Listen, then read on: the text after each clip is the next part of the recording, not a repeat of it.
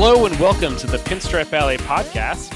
The Yankees not doing well. They haven't gotten a lot better since the last time we talked. I'm Andrew Mearns. Kunj is not here this week. He is, as we discussed, away on the other side of the world. Blessedly escaped from the New York Yankees. Instead, joining me is an old friend. He used to be the editor of Beyond the Box Score, and he's straight at Pinstripe Alley as well. And we got Matt Provenzano in. How you doing? Hello, everyone. How's it going?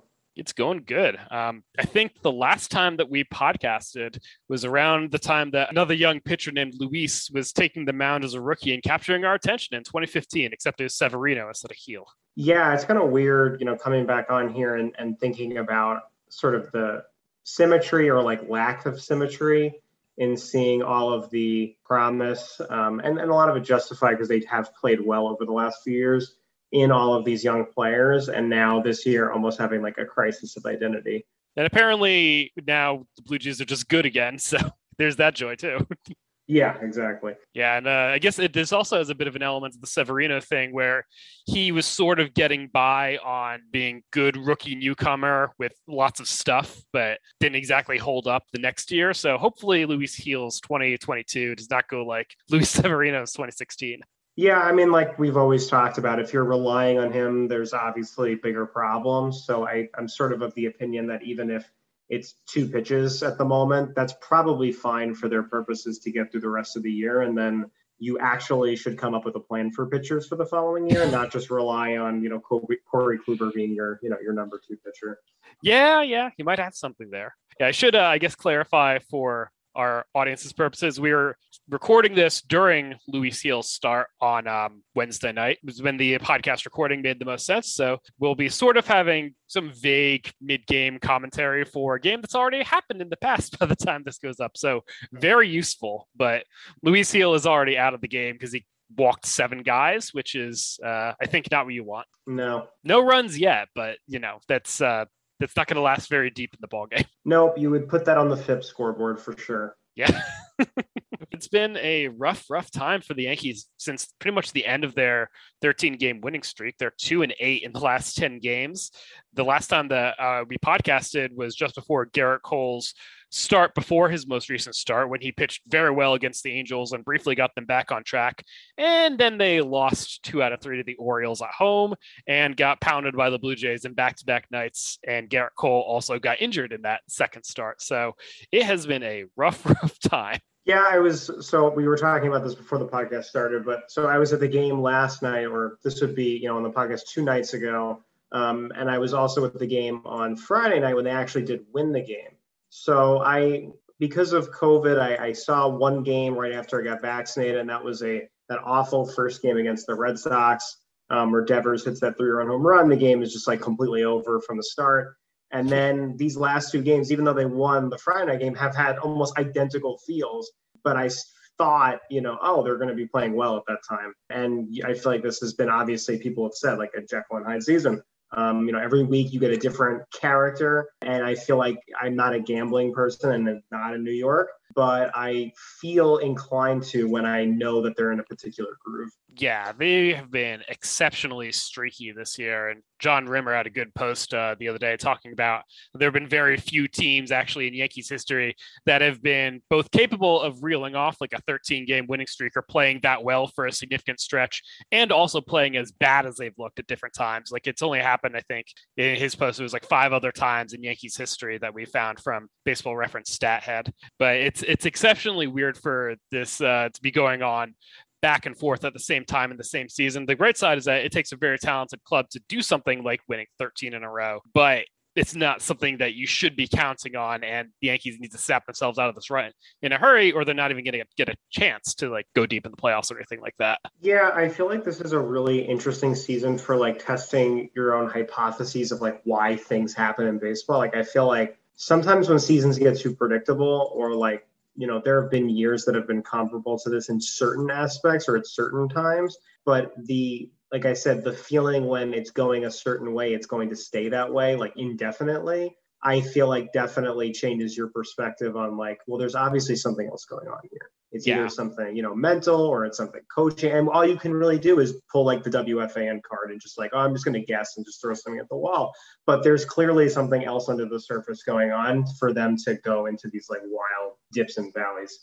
Yeah. And it's particularly the offense, because the pitching has still been pretty steady the entire time. Like the starters have done their job outside of Corey Kluber coming back from his injury, and even those starts haven't been like totally backbreaking. A decent offense may at least make some of those games competitive, but you just see how they've fallen into just a complete slide after looking like they were in a bit of a groove. Yeah, Giancarlo Stanton, who, he had the Friday walk-off against the Orioles, but that's pretty much been it from him over the past week.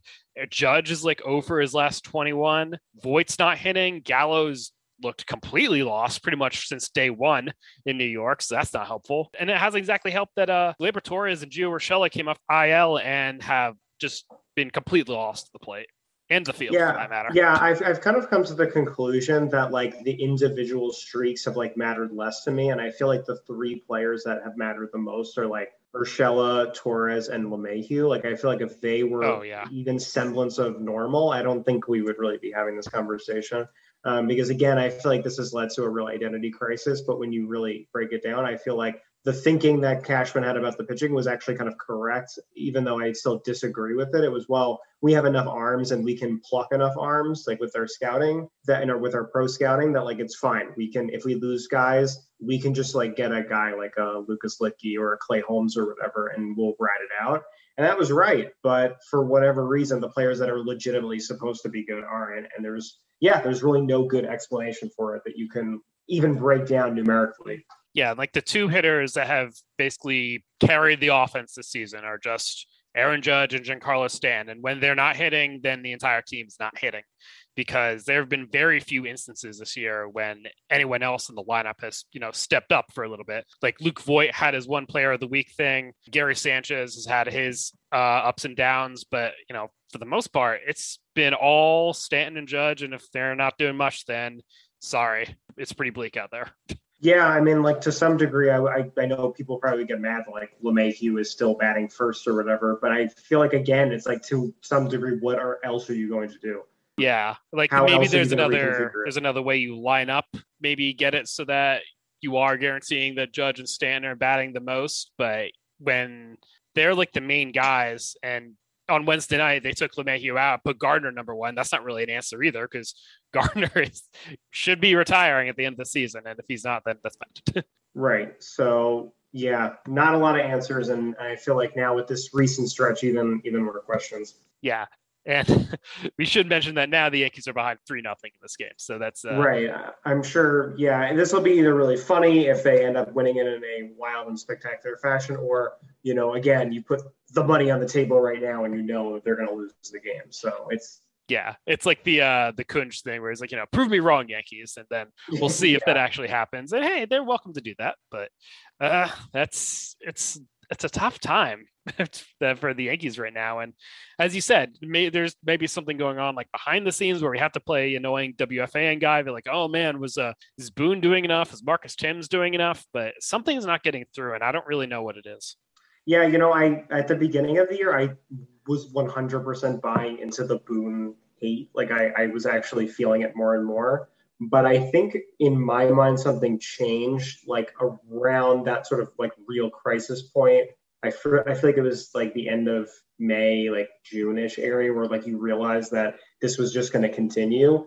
And then he started actually managing like correctly. I don't know how else to say it. Like the biggest one for me was like when Chapman isn't good, he actually warms somebody up. Like he generally lines up his hotter pitchers, like relief pitchers, when they're good against in the most high leverage situations. So I feel like he kind of got smart and he didn't take, any liberties. I feel like when the Yankees had better records the past few years and he's had more like room, he would do that thing where he would just, oh, well, if I use this pitcher here and I save an inning there, I can use them later. And he's like moving everything on a chessboard. And I feel like he managed a lot better when things were a little bit more like in the moment. So I feel like okay, that's off the table in my mind. Okay, well, what else is it? It's the hitters, need to hit like this. I don't I don't know what else to say without saying WFAN. Yeah. Well, I mean, that's what it comes down to at the end of the day. And I think there's a tendency for people to say, oh, yeah, just it's all the manager's fault. It's all the coach's fault. But, you count on these hitters to actually be productive. And maybe there is something that you can say where it's concerning that Gleyber Torres has not really developed much in the past couple of years. And yes, that's valid. But the hitters just have to do better, especially some of these guys who are veterans who have been in the league for years. They should not need managerial babysitting, Yeah, I feel like the LeMahieu one, again, to me is the bigger one. I feel like Urshela and Torres make more sense because you're taking a player, it was all based on them taking a player, tweaking them, and making them better. While LeMahieu, I feel like the changes he had made him otherworldly good. And I feel like it's even possible for the same player who's physically the same. I mean, I was watching a play earlier in this game where he just took a 93 mile per hour fastball, dead red, and just foul it off to the side. He just makes no solid contact on pitches in the middle of the zone. And that was really big early in the season where they so many pitches inside the zone they were just completely missing on. Their patience wasn't bad and they were taking long at bats, but for whatever reason they're not jumping on pitches that are strikes in the zone. And that is to me very confounding. Yeah. And something else we should mention that I don't think small ball is not really the answer either, because you got to get the home runs. They've been getting singles here and there, but when you're not piecing the singles in the same inning, then they're not really leading to much. Andrew Velasquez is not really the answer. He had a nice little hot streak, and that was great. Tyler Wade had a nice little hot streak. That's great, but those are not the guys that you're counting on, and it's not likely to sustain itself. So sorry. Yeah, I feel again, that just for me, I feel like it was Boone covering himself to make sure that he sort of covered that flank of the criticism of him, because he did all of that. Greg Allen and Jonathan Davis and Velasquez and Bunting, and literally every play when they sort of had those COVID injuries, every play was situational. They were constantly bunting players over and running, and it worked just because it just so happened that those close games that they played every day just happened to break in the right way. And I feel that has been more of the story of the season is they're good because their pitching's good and it keeps them in the game. But that basically means that every game is going to look identical. It's going to be right now it's 3-0, but it'll always be within a 2 or 3 run game no matter what, because they're just not scoring the runs. So then if it just happens to break right, they've been lucky enough or good enough to win, whatever it is, 60% of those games that are close. Yeah, and we're hitting into the part of the season where it's harder to get by in those because of all this action in close games. These relievers are getting exhausted, and we've already seen Jonathan Loaiska hit the IL. That was a big blow because he's probably been the best reliever in the American League this season, but he's had to be used a lot. Chad Green has been used the second most, I believe, of any relief pitcher in the American League. And while he's been pretty good, points here and there where, he just left a bad pitch in the middle of the plate and's gotten smoked. And I mean, part of that is on Green, but part of that is I'm not sure if he makes that mistake, if he's getting enough rest. But because Boone's hand has sort of been forced by all these close games, he's still trying to manage the bullpen, not pitch anyone 3 days in a row or anything like that. But it's still just a lot of duress. Yeah, I feel like them getting rid of the 40-man rule burns them on both ends. Yeah, they can't throw players into blowouts, but they also don't ever, because they're going to play some bad teams over the next couple of weeks. That's their real window to close the gap and sort of solidify their wildcard position. And I think that's when you would see the 40-man of the Orioles, you'd see the 40-man of Cleveland, and that's when you could sort of feast on them. They won't have that opportunity. Yeah, and Green has been another one that's been really strange for me, because that one is the classic kaleidoscope example where you can't tell whose bad decision making it is. Is it him?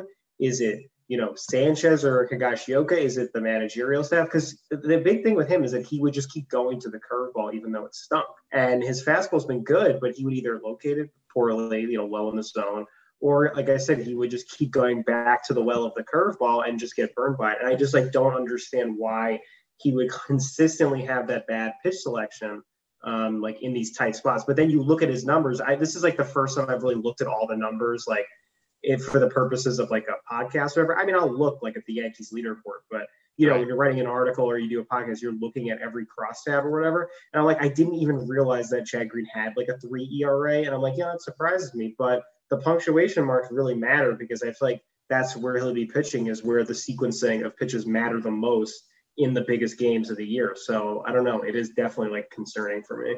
Yeah, and he's still having a good season overall. And I probably, with Lewiska out, I trust him more than anyone else in the bullpen because Aroldis Chapman is shaky as hell again. So that's its own high wire act. And then that means you're going to other guys for these big guys. We see Lucas Licky a lot, and he's been pretty good. Clay Holmes has been a terrific acquisition. Wandy Peralta had a great stretch, but he's clearly tiring out a little bit after having been counted on a lot in late August. So it forces you to eventually, put important innings in the hands of Andrew Heaney and Brooks Kriske, and they blew games over the weekend, so that didn't help. Yeah, so I feel like the Heaney thing, like the Heaney situation, is the one thing where I genuinely don't understand like what Cashman was thinking when he did that. I mean, it made sense in the sense like, oh, you just need a body like that's gonna throw innings, but you see the other moves they make. Like again, it was funny. I went to the game last night and my friend is a Pirates fan. Clay Holmes, I think he let up the home run to Kirk, but he struck out the first two batters easily, and he was like surprised. Like all these pitchers they would get, there'd be some reason. Like usually, if they acquire a big league player, there's some reason why they want to acquire them, and they think, oh, if we make this change here. And I feel like at first with Heaney, it was like, oh, maybe we'll pitch his fastballs more up in the zone and then go down in the zone with the the breaking stuff. But it's just clear that he's just not good, and I don't think even the adjustments will particularly matter. And yeah, I just sort of feel like they did a really good job spinning those plates, but they unfortunately are just like one man short there. Yeah, and the Heaney thing, I still don't know how he had that one good outing against the Red Sox. And honestly, that probably gave him it was both a blessing and a curse. And that they won that game, and that was big, obviously, against a wild card competitor like the Red Sox. Maybe count it like twice as valuable. But then he got lit up in the next two starts, and it's just been bad. So this is just what Andrew Heaney is. And ideally, we only see him in complete garbage time, but we'll see how much the bullpen has to be used just to keep these games close while the offense isn't giving them much support. Right. Yeah, it's a tough stretch right now, and it's coming up pretty much the worst point of the season. And honestly, the Yankees are really lucky this week because pretty much everyone else in the wild card hunt has played like crap, other than their opponent, the Blue Jays, because the Red Sox have been pounded by the Rays. The Mariners barely avoided a sweep of the Astros, and the A's, who got swept by the Blue Jays just before this series, have continued to do not much either. So the Yankees have been able to hang on to that half-game lead in the top wildcard spot, and they're still I think 2.5 games in front. Toronto, as we record, entering Wednesday's play, but that's a lead that could rapidly shrink with this Blue Jays team finally reaching its full potential. Yeah, I think that pretty much this is what Rob Manfred would want generally, right? I feel like the parity situation is exactly. I mean, it's good in the sense that it's a really actually exciting race, and you saw the Blue Jays getting Barrios and actually trying to put the chips forward despite they're pretty early into their whole contention window, and the Yankees. Not that they weren't trying, but like I said, they went into the year, even though things went in a way that they didn't expect completely and not really, the fault of the roster construction. My overarching belief is still they went in with okay, let's just cross our fingers a little bit. And it worked out in the reverse that they thought, but I feel like why even do that? I mean, clearly, the Blue Jays putting their chips in now has made this legitimately close. They're going to be good now for years to come. So this was the opportunity to beat the Blue Jays while they're quote unquote not as good when, you're going to be in the peak of, Vlad Jr.'s and Bo Bichette's career. And I feel like they're entering into sort of an era where the AL East is going to be really, really hard to compete in year to year. And then you see teams like the Mariners who, they had to have their fan base sort of shout them down before selling.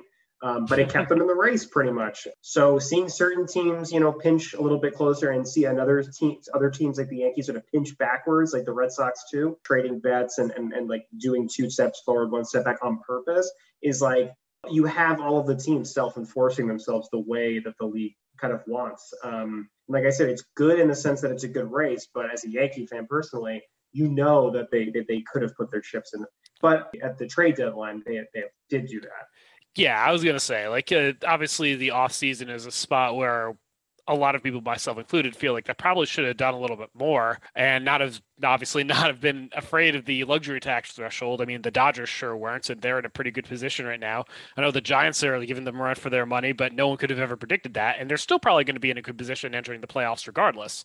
So why are we trying to get cute with it? The Giants, I feel like, are a really great example of that because they like fly in the face of all that conventional wisdom. But when you really break it down, like, what are they but a mid-2000s Yankee? Like that's really what they are. Like they put themselves together with scraps and parts for the pitching that worked out, but also some, high-priced veterans like Cueto, pitch quality innings, and then you have these position players they spent good money on and are old, but it's not a surprise that Buster Posey was good. I mean, he's old, but he's a Hall of Fame player, So I feel like with all of the youth, and you see teams like the Rays can turn their entire roster over, just churning constantly, you could still win with a roster of straight veterans that just have good years. And I guess at the same token, that's the testament to why it's strange that the Yankees have had a bad year offensively. Yeah, because they've had a lot of veterans who should, theoretically have been a lot better than they actually are. So right. It's endlessly frustrating. And I was going to say, at least they did go in at the deadline to add to the team and how they did with bringing Rizzo and Gallo, and Rizzo's been okay. Gallo's been frustrating, but I mean, you appreciate at least in that terms, the effort of let's try to do something here because this is the time. And, I think the Blue Jays are also benefiting from an impressively good year from Marcus Semien, who they got on a 1-year contract. And man, if the Oakland A's had Semien again, those two teams would be flip-flopped, right? Yeah, it's kind of crazy how I was thinking about it watching the game yesterday that, the Blue Jays are essentially able to take their 2015 team juggernaut offense, just wipe the slate clean completely and then just replace it almost like batter for batter, where you have these, all these guys are 130, 140 OPS plus hitters just back to back to back to back to back. And again, it's the Yankees put a lot of those players on the field. So you ask those questions about, is it development? Is it scouting? Is it coaching? It's again, it makes you WFAN crazy, where you're pinning everything against the chalkboard or whatever, because you don't understand why things aren't connecting the way they should be. And that's baseball, I guess. Yeah, that's baseball season, the old baseball axiom. But something we should do with Kunj likes to do this on the podcast, and I will do that in his absence, since he always likes to check in on the Baseball Reference 2021 Yankees page, see who's top leaders in that, just how they change from week to week. And one thing that's funny that I did notice over the past week, Garrett Cole and Aaron Judge have flip-flopped up at the top. Judge had passed Cole for a little bit, but because Judge has been in this miserable 0-for-21 slide, he has fallen behind Cole.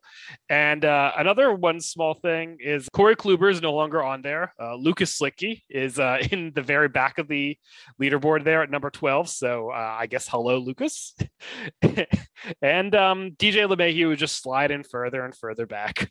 Yeah, the world leaderboards generally are very strange to me because, again, like I said, I didn't really look at all of them, especially Baseball Reference. I look at the Fangraphs one, but Loizaga having 3 WAR this year surprised me a lot, and Montgomery having what will almost be a 4 WAR season was incredibly surprising to me. Which didn't surprise me that he now I think is Boris Corp for his agent, which I think that's evidence enough that they're looking at the same numbers that we are, that if you're that good as a starting pitcher, you're probably pretty valuable.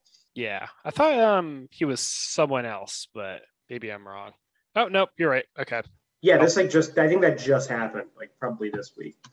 Yeah. Well, good for Jordan Montgomery then. Get his money. Okay. So after that, I think we'll take a short ad break and we'll be right back. And we're back. So we will take a brief pause from the 2021 Yankees to go back into the past a little bit because on the day that we're recording, Derek Jeter entered the Hall of Fame in Cooperstown today. So that was a fun ceremony with great speeches from Ted Simmons and Larry Walker in addition to Jeter. So fun day in Cooperstown. Did you watch any of the ceremonies or the speeches? No, I actually didn't get a chance to watch it today. I did obviously read about, the different clips, some of the quips that Jeter made. Obviously, he had a pretty big contingent of people to watch the affair. I was lucky enough to go to Cooperstown maybe right before COVID started. My brother goes to school up close to there. So I like the town. I like the area. And I thought it looked like a really nice event, even though it looked like, obviously with everything going on, it didn't look like packed, which is probably a good thing, all things considered. Yeah. But it was still nice, that it happened. And yeah, I mean, as we'll talk about, obviously funny to see like the discourse like coming up like tulips at the beginning of spring. Like you put that bulb in, and like Jeter overrated, like Jeter defensive run saved, like that flower is going to bloom every year, every time the discussion comes up. Yeah, it's like putting a light outside in summer and watching mosquitoes flock to it because people just love to talk about, Derek Jeter's not this good. People overrate Derek Jeter. Then we get the discourse and it sucks because all the sides are annoying. But the most annoying people are the ones who are like, oh, well, Jeter wasn't even good. Or he's he's just basically the same as like, I don't know, insert random like 2000s baseball player here.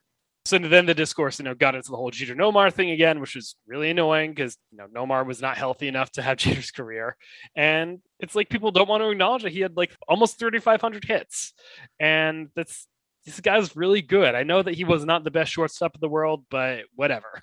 I was thinking about it more today. I don't know if it was because of the Hall of Fame, but just it's happened so many times that it almost there's nothing else to be said, about what people say about it, because all you can do is comment on what someone else said. But I mean, like the No More ones are sort of easily write offable because again, that's just someone wanted him to be better. They saw that he was good and knew that he would have been better if he played, but he didn't. So that's just like I said, copium category for that because they just try to wish fulfill with saying that an alternate reality. On Earth 2, Nomar was in the Hall of Fame. And that's, unfortunate for them. But I sort of feel like the wider, discussion is like psychologically fascinating. I feel like people there's like deep psychological reasons why people have this like distaste towards sort of why people like him. Because really what they're talking about is like, in people's minds, they don't like the way like Derek Jeter gets ranked amongst other athletes in other people's minds. So they imagine some other human has a ranking of athletes in their head, and they're saying, no, we need to reshuffle that ranking in your mind so he's lower and so is higher. And I don't really understand why that's I mean, I kind of do. I think it has something to do with the fact that they just don't like the fact that like sports are weird, but sports aren't always necessarily about like you had the most of something or like you were the best player at all times, but also just about like you happen to be in the right place at the right time.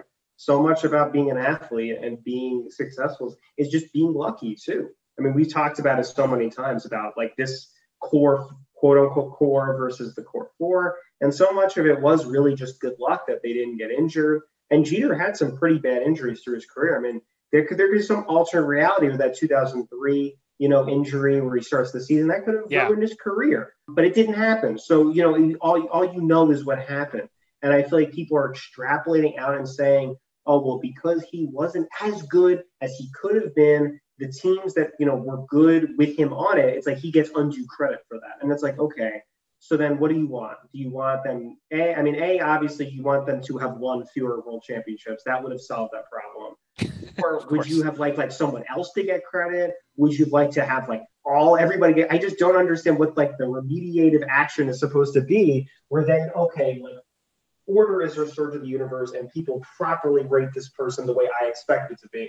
And I find that again just very fascinating that it compels people to just say like the most ridiculous stuff online. Oh yeah. And it just because they don't want people to disagree with like their own personal valuation of things. And like, that's fine. Right. Maybe Jeter would have had more WAR if he had been at third base. Okay, big whoop. I mean, the Yankees did really, really well anyway. So it's not like that made that much of a difference. They didn't lose any World Series because of Derek Jeter at shortstop as opposed to a better one. And, he held down the position and he became a very important player in baseball history, especially concerning how baseball appeals less to a national audience now than when Jeter was playing. I mean, I would say it's still pretty big, but it's more local market centered instead of national star. Whereas like now, probably even now, you'd find like a lot of people who recognize Derek Jeter's name, but might not have the same recognizability of like Mike Trout or a Bryce Harper or a Fernando Tatis Jr. or anything like that. the Jeter reach was just wider. And part of that was a credit to how often the Yankees were in the World Series and in the national spotlight. But even still, he was the best position player on like those teams, basically. Yeah, and it's not like, I mean, I guess like it's not really a comp, but I guess people use the same example for like Joe Namath or whatever, but I don't even think it's comparable because he played a relatively shorter career in in the NFL compared because obviously of the merger and everything. So I sort of feel like maybe it's not the best comparison, but people use the same sort of like quips like, oh, he was overrated and he got into the Hall of Fame because of that one, super whatever. But it's like, okay, but he was a celebrity and and it was like, again, like you said, it changes when it becomes cultural and it becomes something that's like part of pop culture. While I don't think, Nomar Garciaparra escapes anything beyond like mid-2000 pop culture. Well, again, like I said, what is really the point of being mad that Alan Trammell, wasn't like a successful celebrity? I don't understand. Is that if you want him to also be a celebrity and have paparazzi? Like, I don't see exactly, or, would you want to live in an alternate valley where Derek Jeter played for the Royals and then, he didn't? I just don't understand what people who say that really want. But again, like you said, it's ultimately to justify like, your own valuation of things, like how you see the world, and then also to justify like yourself. Because like most people who say that, not everyone who says it, but a lot of people who say it are like reporters, writers, like the media also self-replicates this discussion. And I feel like that's a group of people that also feel like very insecure about, their own merits of like where they are, obviously the way the industry is. So I feel like they have a big hand in like replicating that conversation every time. Morally correct and better. Yeah. The best part of it too is like how mad other people get about Derek Jeter, where it's like, I'm not even mad at them for like being bad. It's just like, what are you guys even doing? It's more just like a mild confusion than anything else. And, whatever. You do what you want. Derek Jeter's in the Hall of Fame, whatever. He's a good dude. Yeah, and like we talked about separately outside of this podcast, like people will be even more mad when Salvador Perez gets inducted to the Hall of Fame, and then you don't really see the warbirds come out. Yeah. Well, in any case, we'll move on from Derek Jeter at that point. We skipped the Meet a Baby Bomber segment, and we'll call that like I guess Meet a Hall of Famer segment because Jeter's there now, so good for him. But unless you have anything else, we can move on to the Yankee and Mitre of the week. Yep, I would be happy to. All right, let's do it. The Yankee and Mitre of the week. Car horns back. All right. Who is your Yankee of the week? All right, let's see. My Yankee of the week is not a lot of choices this week. I actually got to think about this one. My Yankee of the week is probably it's an addition by subtraction. The Yankee of the week is Cole. By addition, his one good start and then obviously his short start, but still better than what most players did the past week. But also 100%. taking himself out of the game probably saved him a decent amount for the rest of the year. And it seems like so far that, just based on the early diagnosis, that if he continued to pitch or he didn't stop himself, because he did mention that, if it was a normal like game, he would have just continued. I'm sure if it was like a do or die playoff game sort of situation, or if it was late down the stretch in September, yeah, maybe you try to gut yourself through that because, I don't know, trust Gerrit Cole, like 50% maybe injured more than some other guys. But, this is still early September. There's wiggle room. You don't need to force yourself through that if you might end up on the shelf for 2 or 3 weeks. Yeah, and I was saying too before the podcast started, when I was at the game, I don't know if it was on the TV broadcast, but like right before he was taken out of the game, he huddled up with the infield. And like I said, my theory is that he basically told them, all right, I don't have it. I don't feel right. And like, I'll probably be out of the game soon. And yeah. I feel like he sort of gave them the heads up that was happening. And I feel like that's a pretty good thing to do as a player, like a pretty important thing at this time of the year where like he's going to get a handful of starts that they basically have to win all of them. So if he wasn't available, you're talking about, Heaney, potentially being the replacement pitcher for him. So I think that makes him the Yankee of the week, and that's really saying much. Yeah. Hey, I mean, he had the one really, really great start where he struck out 15 Angels. So kudos to that. Exactly. And he left with the team trailing 3-1, and they weren't scoring more than 3 runs last night. So whatever. My Yankee of the week is going to be Anthony Rizzo, which is, again, not really a shining beacon of like, oh my God, this guy's been the hottest player in the world. It honestly has more of the feel of the, Montefiore Yankee Player of the Week during the first half when Clint Frazier won it 1 week when he like had like 3 hits and it's like, oh, someone got hits. Rizzo got some hits. He's been one of the few people in the lineup who's been routinely getting hits over the past week. So congratulations, Anthony Rizzo. This is a very 2012 Cubs situation for you. You are the Yankee of the week. He was kind of number 2, but I almost felt bad picking a player that was like, really, it was only singles to the opposite side that would have gotten him Yankee of the week. So I felt that'd be kind of weird. Yeah. But I guess that's good. I mean, if everyone else was hitting, it would be better. It seemed like he's been hitting it better, in important situations. I hate to be, again, in WFM caller mode, but I feel like he is a good, like, quote unquote clutch hitter. Like he would be a good hitter in important situations. So to see him sort of slap the ball the other way and like sort of fight his way out of a slump, sort of, I guess, maybe has some hope for the rest of the players if he's capable of doing that. Yeah, and honestly, we can criticize maybe they shouldn't have been so quick to put Voit on the bench for some of these games and that maybe he wasn't as hot as he could have been, but that's also depending on how sustainable hot is. And also the fact that with Rizzo hitting, you're not really losing a ton with Voit out of the lineup. So whatever. Voigt's just got to hit better. Sorry. Yeah, I mean, that they went in, into the trade deadline not knowing sort of and I think that what they did was fine. Yeah. You played a hot hand with the better hitter, and I think having two good hitters who, one's hot, one's cold, I don't think that's a bad situation to have, really. No, the Yankees sort of found themselves in a very Dodgers situation there where they had too many position players. And that's a good problem to have because sometimes, you'll have a Cody Bellinger in the slump from hell and you'll need to have your random guys off the bench. You can step in. So good. I should mention the only other guy I thought about for Yankee of the Week, thought about Jeter, thought about Bernie Williams just because he played the national anthem on the guitar. Right. Bernie Williams always rules. So might as well give him Yankee of the Week. So whatever. But who do you have for your Mitre of the week of the many selections? For Mitre, I actually got to go with Judge. Yeah, he's had a really, really bad week. I mean, I will say to put an asterisk on that, the game that I went to, it did look like he was hitting a lot of balls, like not very luckily. That's sort of been the story of the season, right? Yeah. But the game yesterday, there were a lot of balls on the track, and that was Stanton included as well. So it seems like he's just missing. But I mean, that is baseball, right? If you're not good, it means you're not. It means you're just missing. As of now, that's been a big drag. It's like you said, when they're not hitting, you're waiting for the order to turn over so that you get at least another run at Judge, Stanton in a row. And right. when Judge is just misses it and flies out to right center field, when that could be a home run in a different situation, that's basically a completely different game.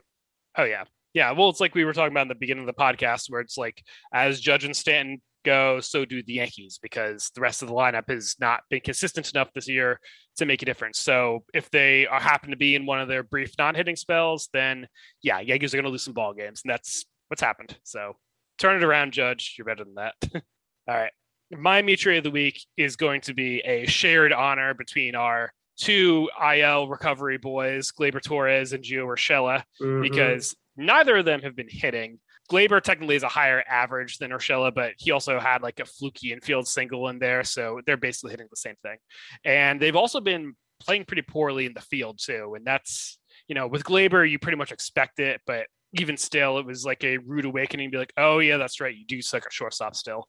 But even Gio has been kind of choppy at third too. And while Gio is not as good a defender as like the eye test says, he's still more reliable than he's been showing in the past week. So there's a reason that both of them have ended up on the bench for at least a short little spell here. Yeah, I think Torres has been like I said, very typified of the identity crisis because, how many times did people say like his age or whatever, like every time he did something good. Yeah. And now, obviously you're not going to mention his age or like what the plan is now that he's not, because again, going into next year, you have no idea, what their plan and whether they go out and sign. A shortstop or whether they just roll with him, whether they try to move him to another position. It's just like, it's genuinely, to me, like I said, I'm curious, but also nervous about whatever they happen to decide to do with him. Yeah, it sort of reminds me of the he's not having as bad a season, but sort of the post 2020 Gary discourse, because Gary had such a nightmare season in 2020. But the difference, of course, is like Gary plays catcher and sometimes can play it well versus Gleyber has been at this point pretty proven to be kind of shoehorned in at shortstop. And I don't know if that's the long-term answer. And especially if he's not hitting, I think his bat will eventually pick up, but it's probably not to the 2019 levels. And there is a lot of concern for long-term. And as for Gio, you don't really know exactly because his 2019 came out of nowhere. Obviously he was great last year too, but maybe that wasn't going to be a very long peak anyway. It's very Scott Brocious, honestly. Yeah, I mean, it's very possible. I mean, it's like I said, it's a very hard thing to tell because like it's similar to the hot streak, cold streak thing. You know when things are real. Like it very much looks like whatever, the adjustments that Urshela made with his swing were real and they were making real results. But yeah, it's funny how like I think that the juice ball situation, even though it didn't have as big of an effect, I think as you would think. But I think that definitely had some sort of mental impact because you think about those balls against, the warning track or whatever. Those would be home runs, last year possibly. So that can definitely affect your confidence. And if you've built your whole game and your whole offensive game plan around how do we tell your swing when the ball is flying a certain way and then it just doesn't, it gets really hard to then readjust. And you have to wonder whether they just come up with a new game plan entirely, or like I said, they have to then choose new players that fit that mode of playing better. Yeah, it's going to be a tricky offseason for Cashman to suss out what he's going to do long-term with the infield.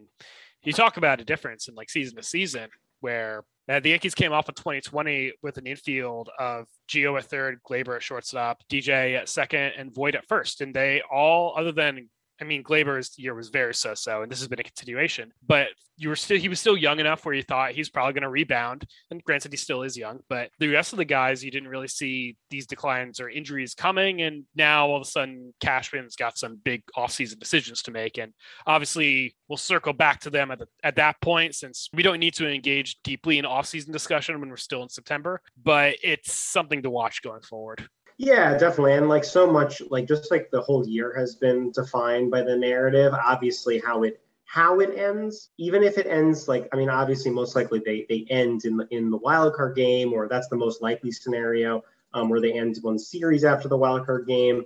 Like you mentioned, it really depends on how they end the season and whether, you feel like they went above the expectations that they set midway through the year, or they end up falling short. If they obviously don't make the playoffs, people are obviously going to be soul searching again. But if, they make a small run and maybe they get to the LCS or they get deep into the LDS, people look at it and say, oh, well, actually, all things considered, it wasn't too bad because we didn't really expect them to get that far because of how bad they looked. Then people maybe don't have that. The team doesn't have that identity crisis. Maybe you want them to have an identity crisis, and that'll force the front office to make changes. So it's a very funny situation where, yeah, they are at this like weird fork in the road. And, I don't necessarily think that the front office is going to overreact to whatever the situation is, but it is a sense where there will be some external pressure of how the season ends and how dramatic or anticlimactic it is could force them into the situation to make those certain moves, just like it did at the trade deadline. They obviously felt,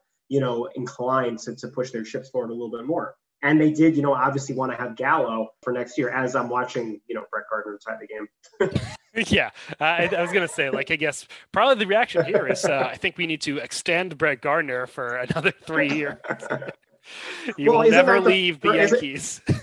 He's the perfect example where how he's doing at the end of the year or how he does in a situation will define whether they decide to sign him or not. Because him being, okay, not even really, but kind of okay in the previous year and two is what kept him in this year. And that's what forced him into the position to play every single day. So like I said, even though I don't expect them to totally overreact to these decisions, it is funny how these like micro narratives, really do change, how they construct the roster. Yeah, it's a long journey to get to that point.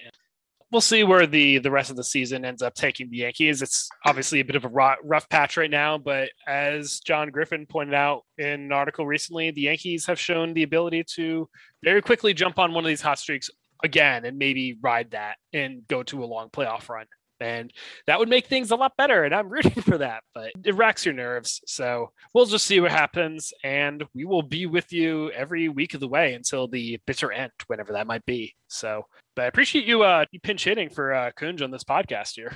Yeah, of course. Like I said, I've been out of the game, so to speak, a while. So like I said, even doing the whole searching the crosstabs and getting prepared for something like this was something I haven't like stretched that muscle in a little while, but I feel like this has been the kind of year where I needed like a cathartic moment to get my energy out about this season. Because like I said, most seasons, I don't think I would have this much to say about what's going on a day-to-day basis. But I feel like I said, the narrative changes constantly. And I get angrier and angrier as each day goes on. Yeah. The thing that I try to do the least is think about where everyone said that the Yankees were at the beginning of the season, the preseason projections, where it's like, oh yeah, this team will probably be the American League favorite. And now it's turned into fighting for playoff lives because they're not hitting like they're supposed to. So great fun. So that'll do it for us on the Pinstripe Alley podcast. You can follow us on Twitter at Pinstripe Alley. You can follow me on Twitter at MernsPSA. You can follow Matt on Twitter at MattProve94. And you can follow Kunj on Twitter at, I don't know, let's see, at Billy Ray Cyrus, we'll say. I don't know. I just have a feeling that Billy Ray Cyrus is a direct line to Kunj, wherever he happens to be. Well, this season has been completely the image of Billy Ray Cyrus, saying much to think about. Yeah, honestly, there you go. Anyway, 2021 truly was an old town road or something.